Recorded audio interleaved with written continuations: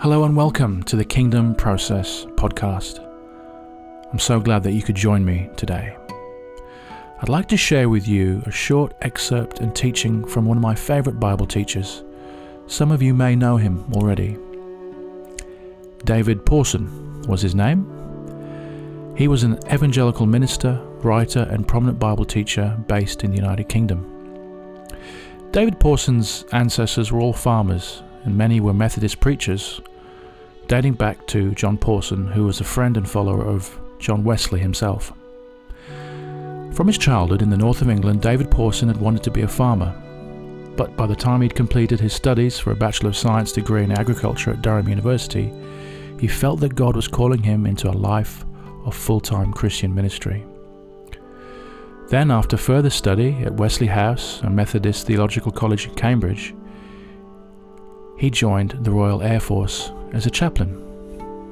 After leaving the Royal Air Force, he served as a Methodist minister, but he became increasingly uncomfortable with the idea of infant baptism. After appearing before a doctrinal committee of the Methodist Church, he volunteered to leave the denomination and did so.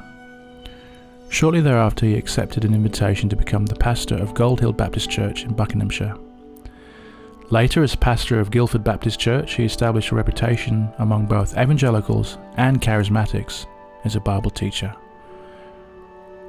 From here, his teaching tapes, originally made for the church's sick and elderly members, became popular worldwide. And under his ministry, the Guildford Baptist Church, known as Millmead, became one of the largest Baptist churches in the United Kingdom.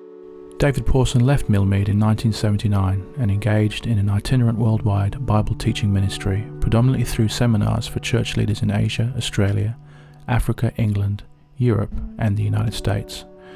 Millions of copies of his teachings have been distributed in more than 120 countries. He was a writer and speaker with a reputation of urgency, clarity, and faithfulness to the Scriptures.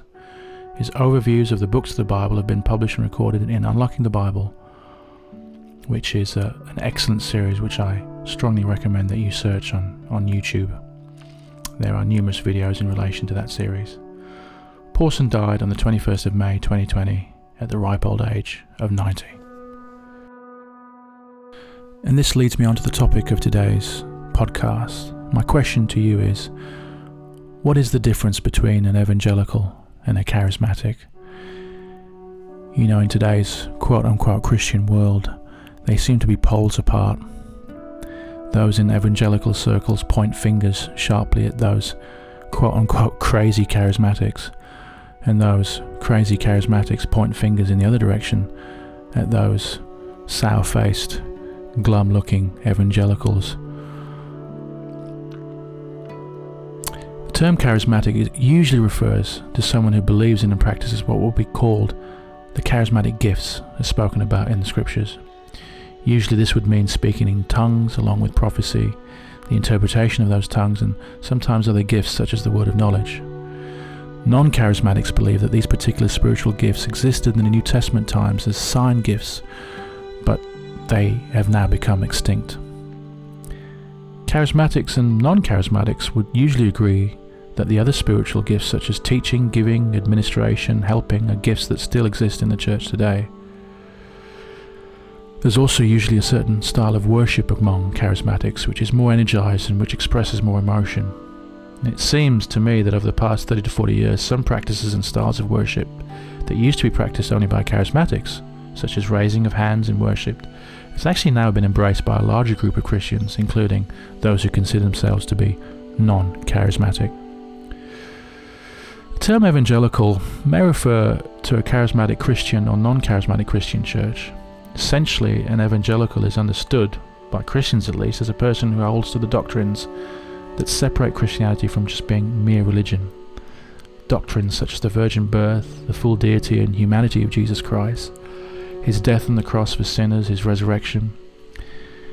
In essence, we'd say that evangelicals believe to and hold the Bible, but that's not to say that charismatics don't believe in the Bible also. Evangelicals believe that all men are sinners deserving of God's eternal wrath, and that the only means of salvation is the death of Jesus Christ in their place. Now listen closely as David Pawson speaks about these two groups. and I hope that you'll be encouraged by what he has to say.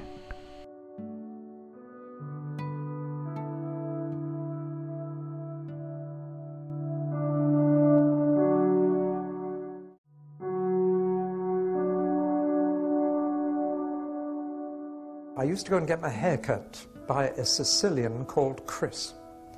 And we had lots of discussions and arguments, and one day as he was cutting my hair, he'd reached that point there. He said, "I'm as good as anyone who goes to your church." So I said, "Well, Chris, that might be true. You'd have to know the people who come to our church to know that it's true, but it could be true." But I said, "That wouldn't make any difference. You still need what we've got." And he said, "Why?" I said, "Well, tell me this, Chris. Are you as good as Jesus?" And he said, "Yes." Well, that ended the conversation. There was nothing in my book on witnessing that told me where to go next, because he was supposed to say no, but he said yes. So I was quiet, and he worked his way around the back, and he got to there. I can remember it vividly as that. And he got to there, and then he said, "Well, perhaps not quite." And then he began to climb down. He'd been making a false comparison. And I could take some pretty bad people inside the church and some pretty good people outside the church and make a false comparison. See, whenever you compare yourself with somebody else, that's a false comparison.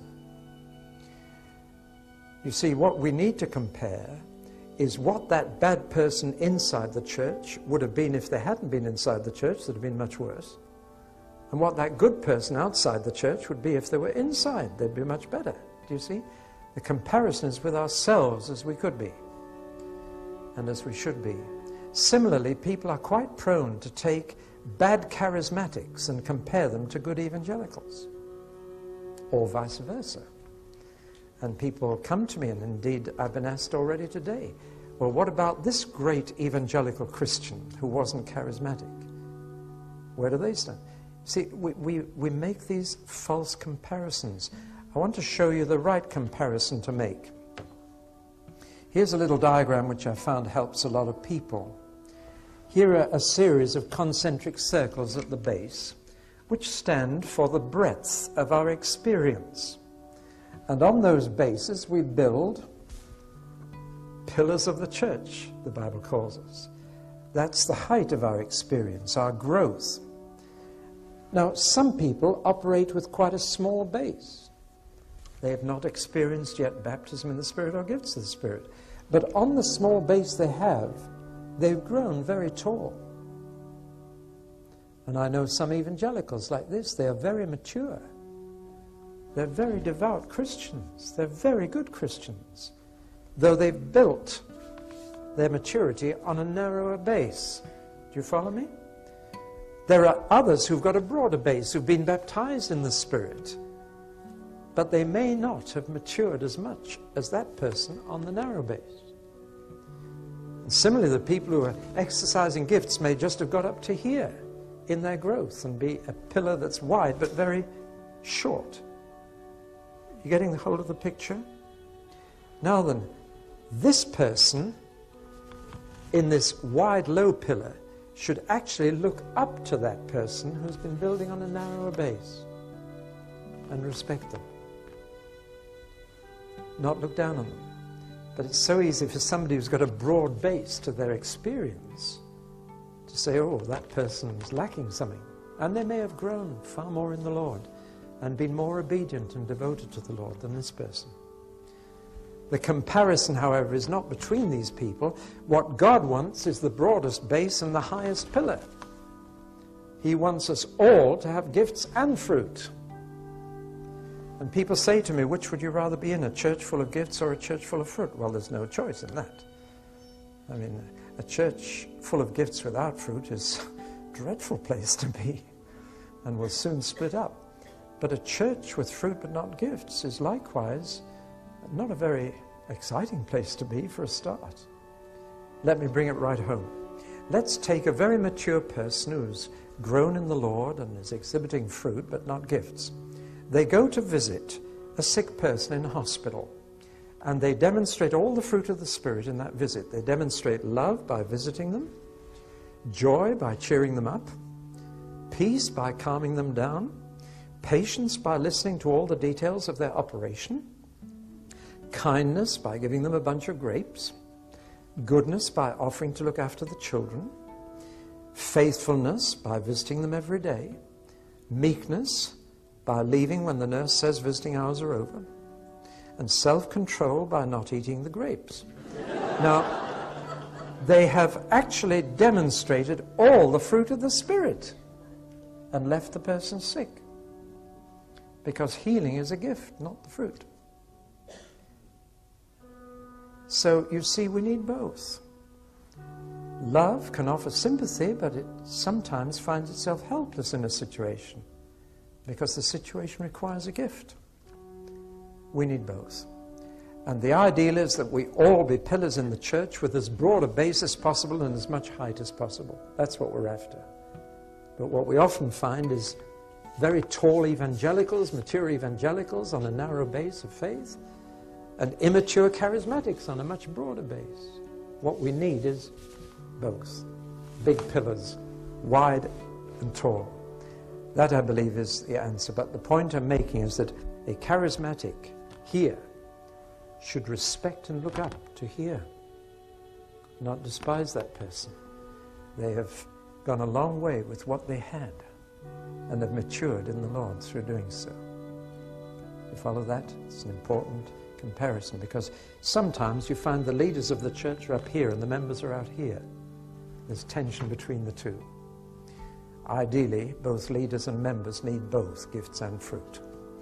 Which brings me to the close of this series of talks. If we're really going to have unity, then frankly, charismatics need evangelicals, and evangelicals need charismatics. Now, of course, what I'm saying is that evangelicals need what charismatics have got, and charismatics need what evangelicals have got. But the question is, are they going to get those extra dimensions separately or together? I hope they'll get them together. And that instead of each stream saying, well, we want what the other's got and we'll get it separately, it would be lovely if each stream went to the other and said, we need you. We need not only what you've got, but we need you to be one church that is like the New Testament church.